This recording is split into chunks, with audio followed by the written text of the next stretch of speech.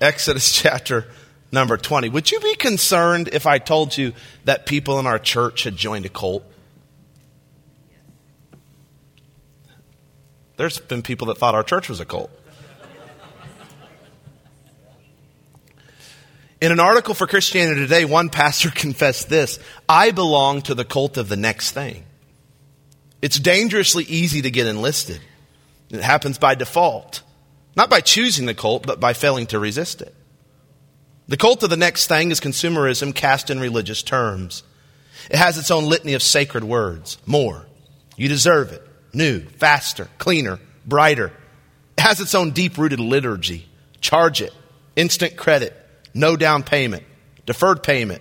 No interest for 3 months. Sorry, Farron.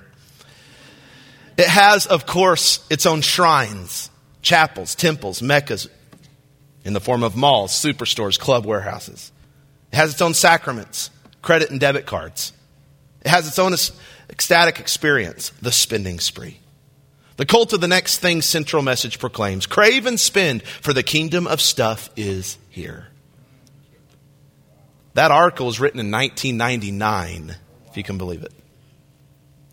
It's even worse today. My question is, why does the cult of the next thing tempt us so much? I say us, I'm talking from the pulpit all the way to the back. Here's why. Because in our sinful hearts, covetousness is more natural to us than its opposite, which is contentment. We have to fight covetousness. We have to fight discontentment. We don't have to really fight covetousness. It just comes to us. It's natural. Contentment, we got to fight to get it. We got to fight to be content with what we've got. Covetousness, we wake up and we covet. We go to bed, we covet. We go to work, we covet. It just happens to us. I think that's why God gave the 10th commandment like he did in Exodus 20 verse 17. It says this: thou shalt not covet thy neighbor's house. Thou shalt not covet thy neighbor's wife, nor his manservant, nor his maidservant, nor his ox, nor his ass, nor anything that is thy neighbor's. Now, I know you've heard that verse before. You've seen it before. We just read it. But I want to slow down and break it down phrase by phrase and kind of apply it just real quick so you know that you live right there in that verse. And I do too. The first line is, thou shalt not covet your neighbor's house. We would say it or think that kind of thing like this: well, they sure have a lot of nice stuff. I'm so tired of living in this neighborhood. We live in a dump. Man, it must be nice to live somewhere so fancy and so well decorated. Why can't we have the HD TV house? The next line is, thou shalt not covet your neighbor's wife. One man thinks, wow, she's beautiful. Look at the respect she gives her husband. I wish I had married someone like her. A wife says, look at her husband. He's so friendly, so good with the kids, helps out around the house, pays attention to his family, always present. Why am I stuck with this guy? Next line says, or his male servant, female servant, his ox. I prefer to say his donkey. We'd say, man, my car's a piece of junk. It's not fair. All our friends take great vacations. They go to the Grand Canyon. They go to Disney World. We're lucky if we can go to Grandma's house in Amarillo. Why am I stuck in this loser job? I wish my kids were more like their kids. The next line is just really general. Or anything that is thy neighbor's. Man, I wish I could be smart like him. My life would be so much better if I looked like her. Why can't I have a normal family? Why is everything in my life so hard when everything for everyone else seems so easy? Man, they have a lot of time on their hands. I wish I could afford that. Now, there's nothing necessarily wrong with noticing what other people have. Here's the problem. Most of us don't stop and notice so that we can give thanks to God for his blessings to others. We notice and then we stop being thankful for all that God has given to us. This is our natural posture, coveting. In order to help us understand this command better, we're going to divide the sermon into two main headings. We'll talk about the sinfulness of covetousness, and then we'll talk about how we overcome covetousness through contentment in Christ. I hope you got the right handout. Pastor David is supposed to preach this tonight, and I went and rewrote it for me to preach it because he's got the flu. So pray for the Harris family. They're all down tonight. I don't know if, did you get the right handout? Is put up number 1 up there. Who's ever back there? Dustin? Is this the right handout? Okay, good. Covetousness, a sinful desire. That's part number 1 of the sermon tonight. The word for covet in Exodus 20 verse 17, you study it in the Hebrew, it simply means desire. That's what you really boil it down to. It means desire. And God makes it clear here what kind of desire he's talking about, because he says, don't covet your neighbor's house or your neighbor's wife, etc. In other words, he's talking about covetousness as being these excessive desires. These illegitimate desires, the kind of desires or cravings that push up against God's providence for us. In the King James translation, the Hebrew word for covet is translated 7 different ways in various scripture passages, not all negative actually. The one here is covet. Another English word is translated into is desire. Another is delight. Another is pleasant. One is beauty. One is lust. One is delectable. Now we know that not all desires are wrong because God created us to be creatures of desire. Like our desire for food reminds us that we need to eat.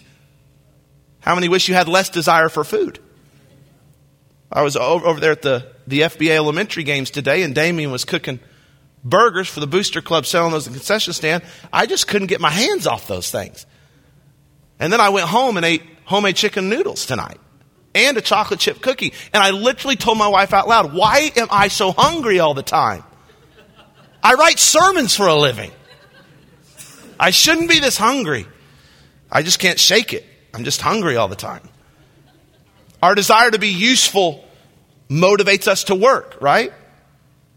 The deepest desire we have is to know God. So desires are good. But like everything else about us since the fall, our desires are corrupted by sin. And it shows up in that we want the wrong things. And we want them in the wrong way or at the wrong time or at least for the wrong motive or reason. Let me point out a few things about these kind of sinful desires that God calls covetousness. Okay, first of all, covetousness is the oldest sin in the Bible.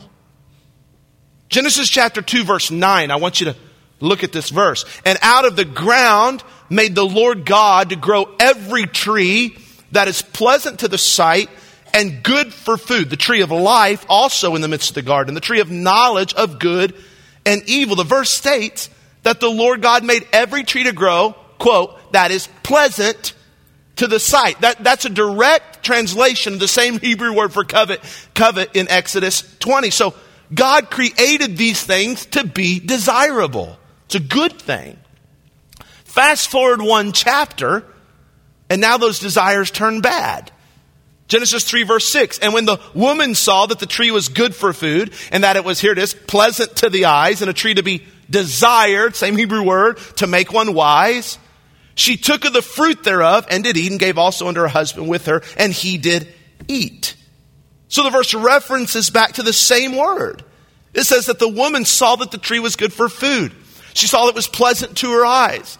It was a tree to be desired because it made you wise. And notice that then she took the fruit and then she ate the fruit. Then she gave her husband the fruit to eat as well. So the verse jam-packs multiple sins into one list. But consider where the chain of events of Eve taking, eating, giving, and Adam eating actually start.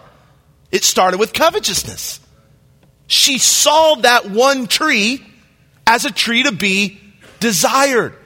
So as I look at those two verses, what makes the desire in Genesis 3 verse 6 wrong and the desirability of Genesis 2 verse 9 right? Well, here's what made the tree that seemingly wasn't desirable in Genesis 2 to be desirable in Genesis 3. It was the words of the serpent. Remember? He interjected the seed of thought into Eve's mind that perhaps God was withholding something good from Eve. Now we all know, because we can zoom out and see the Bible at 38,000 feet, Eve couldn't. God was not holding back something good. He was holding something bad from her. But yet, with the thought of God being restrictive, and by the way, Satan plays on that like crazy. God being restrictive, God not being good, God not paying attention to you. With that thought placed in her mind, she let that thought grow. She let her eyes covet, and she sets forward a path of sin that we struggle with to this day. And that is why God is attempting to reverse this desire in us through the Ten Commandments. So the sin of covetousness goes all the way back to the beginning. We've struggled with it ever since. Consider a second thing. Covetousness is the first step to every other sin. This is so important. Covetousness is the first step to every other sin. That's why it's so dangerous. It's why we can't treat this as something small. And it's why we cannot make ourselves immune or think that we're immune to this type of sin. It's huge in all of our lives, more than we think. One author said this: as a ferryman takes in so many passengers to increase his fare that he sinks his boat, so a covetous man takes in so much gold to increase his estate that he drowns himself in perdition. Perdition, ruin. Coveting can sink us down to hell as fast as any other sin. He doesn't pull any punches. Look at these scriptural examples of coveting being the first of many sins. Joshua 7 verse 21, my dad preaches amazing. One of my favorite messages he preaches on the sin of Achan. When I saw among the spoils a goodly Babylonish garment and 200 shekels of silver and a wedge of gold of 50 shekels weight, then I coveted them and took them. And behold, they are hid in the earth in the midst of my tent, and the silver under it. We know the result of that sin of Achan. He coveted, and then what did he do? He stole. Then what did he do? He hid. He lied. And then what happened?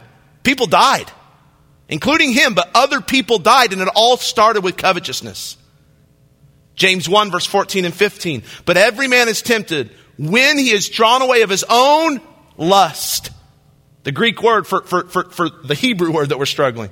Sinful desire. And then he's enticed. Then when that sinful desire hath conceived, it bringeth forth sin. And sin, when it is finished, bringeth forth death. You see the chain effect? James 4:1. From whence come wars and fightings among you? Come they not hence even of your lust, desires that war in your members? Where does all this relational conflict in our lives come from?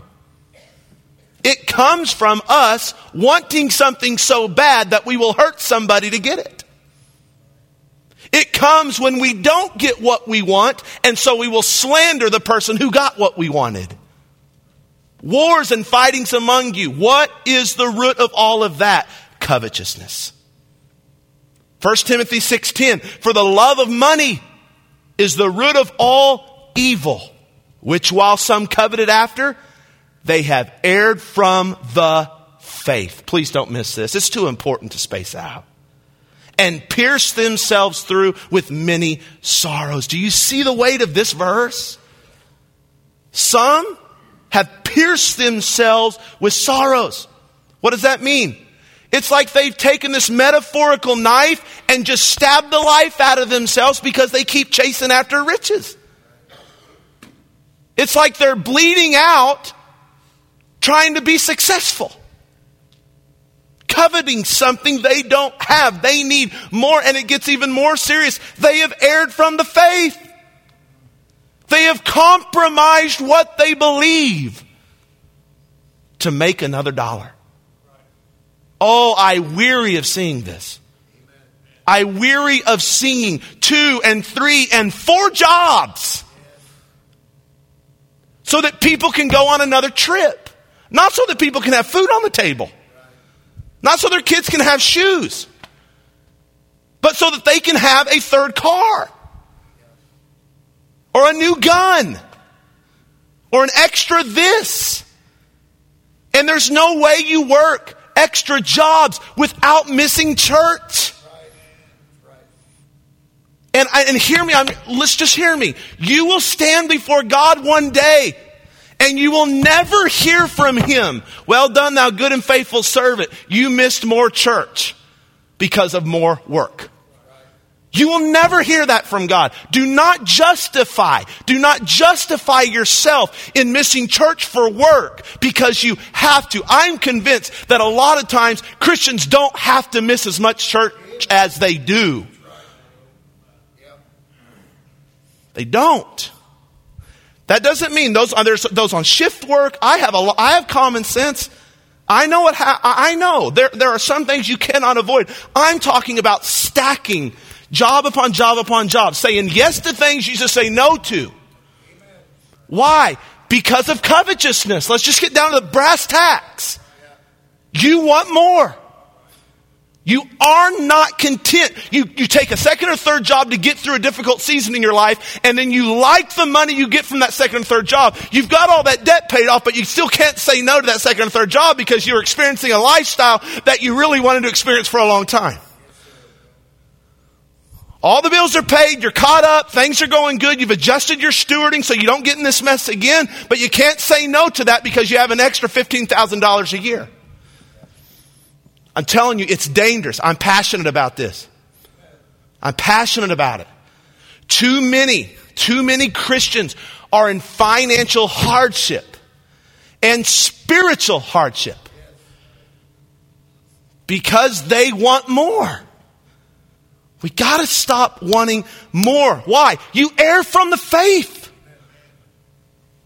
It's a crazy amount of compromise that goes on in churches among believers. And it's all justified. We find a way to win that argument in our mind every time. Got to be careful.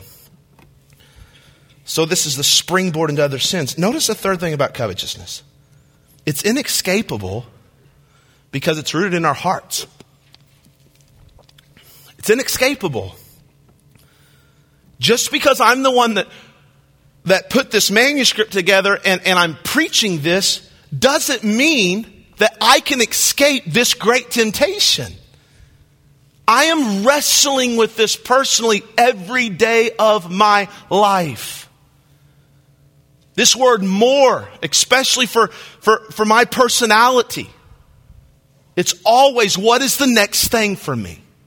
I struggle with that personally.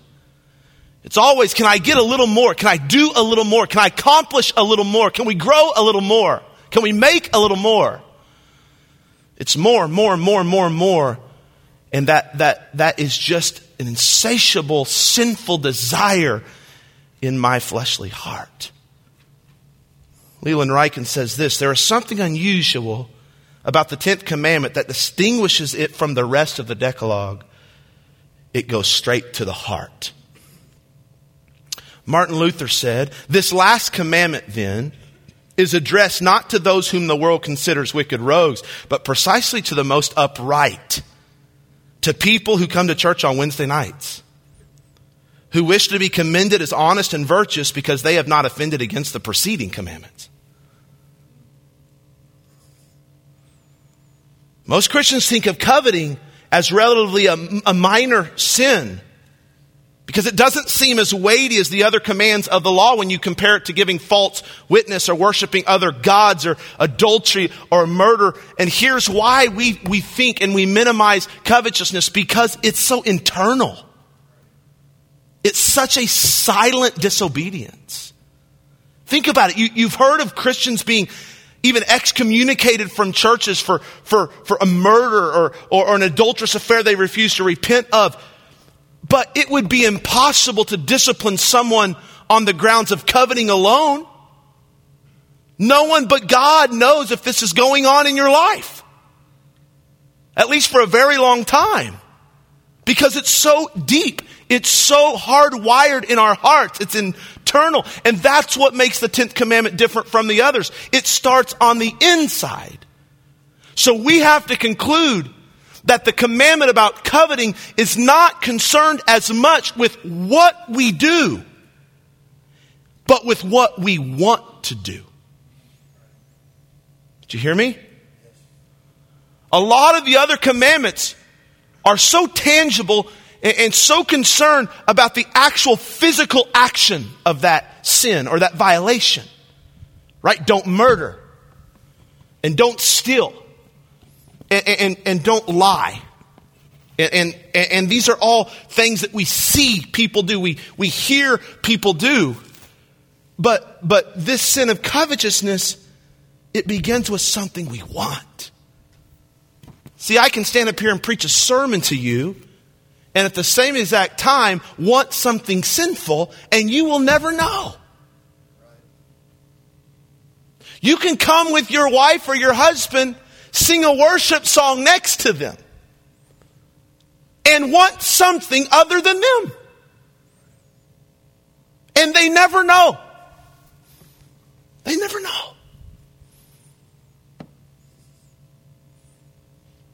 Do you understand how this thing is so hidden? It's so internal. It's so swept under the rug because we can fake our way through this one. All of us can. It's so hidden.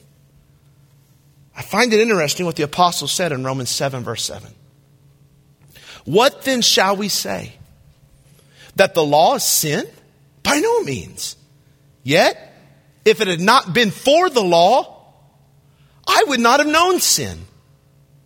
For I would not have known what it is to covet if the law had not said, you shall not covet.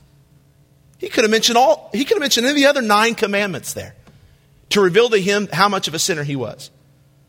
But he recognized, the great apostle Paul recognized, that apart from this 10th commandment, it may not have been clear to him how much of a sinner he was.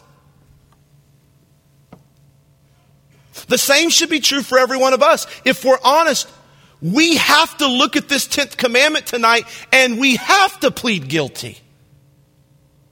You can look at the command, thou shalt not murder, and you might not think guilty right off the page. Should not commit adultery. You might not think guilty right off the page. Should not make you graven images. You might not think guilty right off the page. But wanting something that God in His sovereignty has chosen to not give you, and letting that want become a sinful desire, an excessive desire, who in here gets to plead innocent to that? I think all of us have something we wrestle with in regards to these times when these straying desires become so large in our hearts. I have to conclude that if covetousness is primarily a sin of the heart, we have to deal with it, or at least start dealing with it on a heart level. From the inside out. That's where we come to the last part and the shorter part of the sermon. And it's this: Christ, a satisfying Savior. This is the cure. Covetousness is a sinful desire. The flip side of this command is Christ, a satisfying Savior. How many of you know Christ is a satisfying Savior tonight? Hebrews 13 verse 5. This is so key. Let your conversation, that word means lifestyle, the way in which you live, be without covetousness. And be content with such things as ye have. How?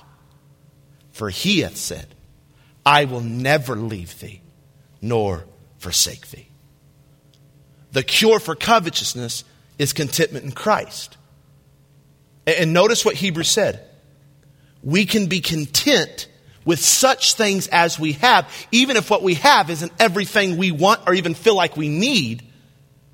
Why? Because we, as children of God, have the promise of God's presence in our life. And if you have the promise of God's presence in your life, apparently according to the Bible, that is enough to live on. That's enough to still be happy when you don't have everything you want.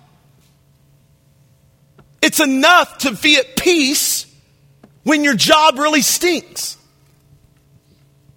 It's It's enough to have a sense of settledness because of the presence of Christ in you. That's enough to be settled, even when other relationships are really wavering.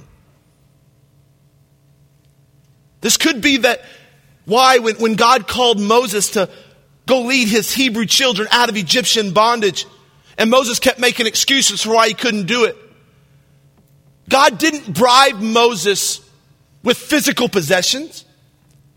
He didn't say, rest assured, Moses, if you do this for me, I'm going to give you the house of your dreams. I'm going to give you the chariot you could never afford. I'm going to give you the most land of any man in the Middle East. No, because God knows that none of those things really truly bring peace and contentment. When Moses was afraid to obey God, God wanted to give him settledness with one promise. It was this: I will be with you. The promise of God's presence in his life would bring him to a point of settledness. When Moses died, who took his place? Joshua. When God gave Joshua the charge to lead his people to the promised land, what did he tell Joshua? Be strong and of good courage. Why? For the Lord thy God is with thee. David wrote about the ability to walk through the valley of the shadow of death without fear. How? Because God was with him. He said, the Lord is my shepherd. I shall not want. I've got the Lord's presence. I have everything I need. Oh, to get to that point in life. The prophet Isaiah said, fear thou not, for I am with thee. Be not dismayed, for I am thy God. I will strengthen thee, yea, I will help thee, yea, I will uphold thee with the right hand of my righteousness. My point is that the only way that we as followers of God can fight the sin of covetousness in our lives, the only way we can be truly content with what we have, is when we realize that God's presence is all we need to be satisfied. It's what the Apostle Paul figured out, isn't it? Philippians 4 verse 11, not that I speak in respect of one, for I have learned in whatsoever state I am, therewith to be, next word, How could he learn that? The guy was in jail. He was shipwrecked. He was beaten. He was stoned. He was stripped naked and humiliated. He was placed in the stocks. He was given a thorn in the flesh that God would not take away, even though he pleaded with God to take away. How did he learn contentment? How did he graduate from the school of contentment? How did he do it? He said, I can do all things through Christ, which strengtheneth me. I'm sorry to shatter the way you use this verse, but it's really not meant to pump up your team to win the state championship. Doesn't have anything to do with that. I suppose they can use Philippians 4:13 out of context, and God can still use it. It's better than not using a scripture at all, I suppose, maybe. But this is really talking about Paul giving an explanation. Here's how you can learn to be content with Jesus even when life isn't going well. He strengthens you to do it. It makes no earthly sense how my mom and dad can lose their son, bury their son, be reminded of that on the daily, yet have an entire ministry now strengthening other people who lose their loved ones. A lot of Christians quit when that stuff happens. A lot of Christians get angry at God when that stuff happens. How would they learn to be content one child short? How? Through Christ. Through Christ. It's not that my dad gets up on December 3rd, my brother's birthday, and thinks to himself, I just got to pull myself up by the bootstraps today. I just got to man up. I live in a fallen world, and this is part of life. It's not that he doesn't cry anymore. It's not that my mom doesn't cry anymore. It's not that they're not frustrated about it anymore. It's not that they don't get just almost shocked by times in which it just hits them unexpectedly that TJ is not here. They're still very human. It's not just their willpower. It's not by osmosis. It's by the fact that they have learned that in Christ they have all things. In Christ they can be content whether they have 3 living children or 2 and 1 in heaven.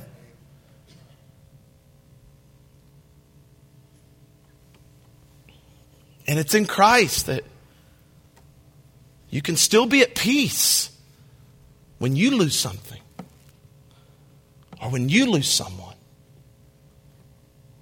When your circumstances are just crazy. When you're sick, when you're broke. When you're angry, when you're confused. When you're divorced. When you're separated. When you're fighting. When you're laid off. When you lose. I can do all things through Christ, which strengthens me. Well, what does that look like practically? Like, how does that happen? How do we fight the sin of covetousness? If you say it like that's a cute verse, but what does it look like for me to become content through Christ when He strengthens me? I've explained this many times in counseling before. I've used it in a message here before, so maybe you'll remember. I don't know. But I always ask people to imagine that on the other side of that wall is a faucet. And out of that faucet is, of course, drinking water. Or draining water. Giving water. And I want you to imagine you have an empty bottle or an empty glass. And the emptiness represents what you don't have. The emptiness represents what you lost. The emptiness represents how you hurt. And imagine somebody tells you, go to the water. That's where you get your strength. The water is going to represent God's strength, His grace in time of need. And so you go over to the faucet, take the cap off the water bottle, and you turn it on, and it doesn't just rush out. It just kind of trickles out, and it goes to the very top, and then it stops. And God fills whatever your emptiness, He fills with His grace, His strength. So whatever you brought to Him in this bottle, He had enough to give you strength to get through it and still have joy. Life happens. Maybe it doesn't completely go away. This time you're going to bring back a bucket to Him, a nice sized bucket, a 5-gallon bucket. You can make this represent whatever it is in your mind. It's just a little bigger deal than that. But you go back to the hose and you put the bucket under the faucet. You're hoping the plumbing still works. It's been a while since you've been here. But you turn on the faucet again, and here it comes. And it fills up that bucket to the top, and it stops. Now you have just enough to get through whatever God has ordained that you have to go through. Life happens, but because you live in a fallen world, tragedy strikes again, disappointment comes again, betrayal comes again, frustration comes again, layoff comes again, bills come again, health scare comes again, aging parents, stress. So now you're taking a wheelbarrow to the faucet. This is big. It's bigger than you've ever faced. You're hoping the plumbing works. You're really hoping it has enough water. You turn it on and you get that familiar swoosh back and forth in a wheelbarrow when you fill it up. And the swoosh slows down as it gets closer to the top, and it stops. And once again, you have everything you need when you need it from God. Life happens. Now it gets really bad. It's cancer. It's the loss of a child. It's a miscarriage. It's a rebellious kid that grew up in church but now wants nothing to do with God. It's a kid that still is in your home and they've got like 2 or 3 more years in your home and you have no answers for their attitude. And it's about putting you in the grave. You are so stressed out. It's bankruptcy. It's the failure of a business. It's a broken marriage. And you're not taking a bottle, and you're not taking a bucket, and you're not taking a wheelbarrow. You are backing up a semi-trailer. This is huge. you're confident that God will not have what you need in this moment. This is why, by the way, most people in big hurts, they just quit on God altogether. Because they have this false presupposition that God doesn't have enough. But God promised Paul, my grace is sufficient for thee. In other words, I have as much grace to give you as hurt you bring me. So however big the hurt, bring it on, God says. That's how much grace I have to give you. And you back it up. Beep, beep, beep. Turn on the faucet. And it takes forever. But it fills up until that tanker can't hold any more water. What does that mean? What does that look like in the Christian life?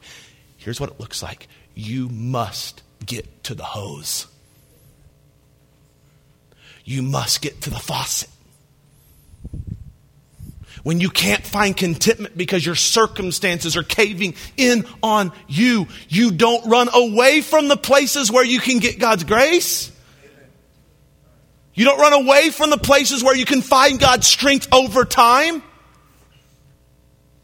You get to the place where God's strength is easily accessed. The people of God, the worship of God, the fellowship with God's people, the word of God, private worship in your prayer closet. These kind of places where God just has these hoses popping out. Places where you can go and you can feel God's presence in your life. Places you can go and you can be reassured of God's promises to you. Alcohol will never reassure you that God is good. Get away from that faucet.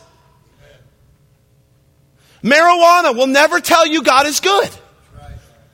Get away from that faucet. Sex will never tell you God is faithful. Get away from that faucet. Pornography will never give you a state of contentment in your circumstance. It is too fleeting. It's fake. It's superficial pleasure.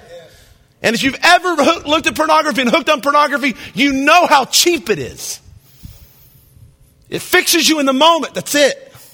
Like every other false faucet. Fixes you in the moment.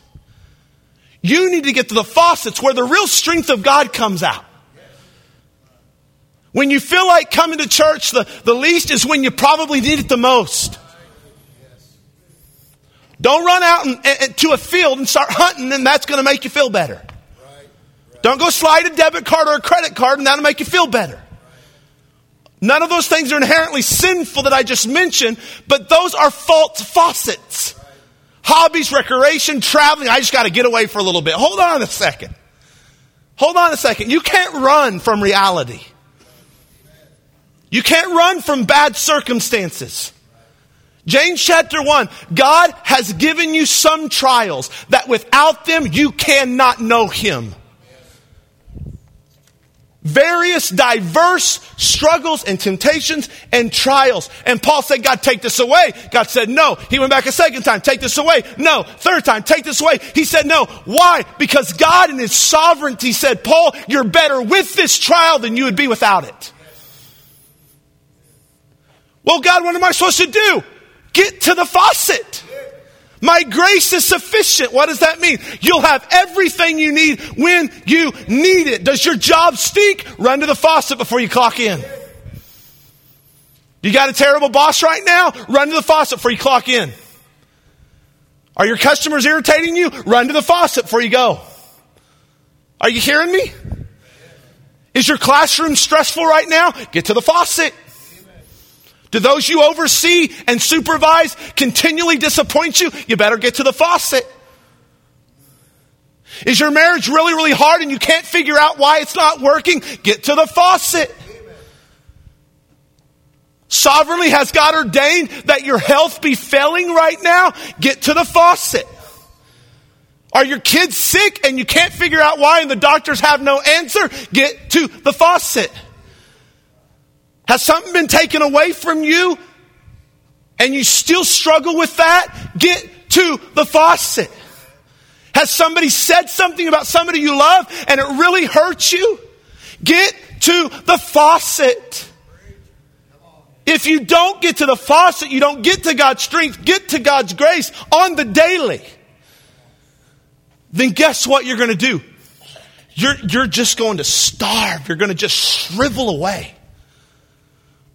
What humans do when they don't drink water. You can only supplement other things for so long. Water is what God created to keep you alive. You can put a patch here and a patch there. You can smoke this, drink this, eat this, spin this, go there. All of that will run dry. Paul says, I've learned to be content in whatever state I am. How? Because I ran to Christ. And when I ran to Christ when I was in jail, He strengthened me. I ran to Christ when I was in the stocks, and He strengthened me. I ran to Christ as I got stoned, and He strengthened me. I ran to Christ as I got ran out of Thessalonica, and He strengthened me. I ran to Christ when I was shipwrecked and scared for my life, and everybody else was scared too, and He strengthened me. Why? He will never leave you or forsake you. You can be content with what you have and where you're at, because wherever you're at, God is there. He's there with you. Speaking of TJ, we've never felt God's presence more than in that moment. Without that moment, we'd have never known God like we do. And if we could rewrite the story, we would take out that moment. I'd be lying to you if I said, I think I'd keep that in there because it made me a better Christian. No, I wish God would have found a different way to make me a better Christian. But in God's sovereignty, He put that in our story. And we can look back either bitter and begrudgingly, or we can look back and say, you know what? I'm going to just trust God with this. He's the author and the finisher of my faith. He has the pen. And He has the eraser too. And whatever He wants to put in my story, that's fine. I'm going to rest in Him. God never promised once, follow my Son Jesus and life gets simple. Follow my Son Jesus, you have the job you want. You'll get to live wherever you want to live. You'll have the students that are always nice to you. You'll have parents that always cooperate. You'll have just the right amount of zeros on your paycheck. And your president will always be in office. He never says that. You know what He says? I'll talk about this Sunday morning. He says, you better die to yourself and pick up your cross and follow me. Why did He pick a cross? He could have picked a dove. It represents peace. Could have picked a rainbow. At least back then, it represented the promises of God. Why did He pick a symbol, a bloody symbol, two beams that the Romans used to humiliate criminals in front of the community? Why did He pick that? Because that's what it looks like to follow Christ. It looks like dying to ourselves every single day. And the reason why Christians whine and whine and whine and whine and whine is because they want to pick up their dove and follow Jesus. They want to pick up their rainbow and follow Jesus. They want to pick up their WWJD bracelet and follow Jesus. They want to pick up their fish bumper sticker and follow Jesus. Well, hear me. Pick up a cross. That's following Jesus. Die to yourself. I don't like it. I wish I could be a prosperity gospel preacher. It'd make me a lot more money. I'd be on TBN tonight. I'd have a charter jet. That's just not what the Bible teaches.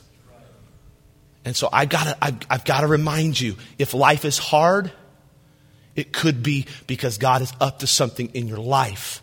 So get to the faucet and He'll get you through another day. I promise He'll get you through another day. You'll have all you need when you need it. I don't even know how I was supposed to end the message. None of that was in the script.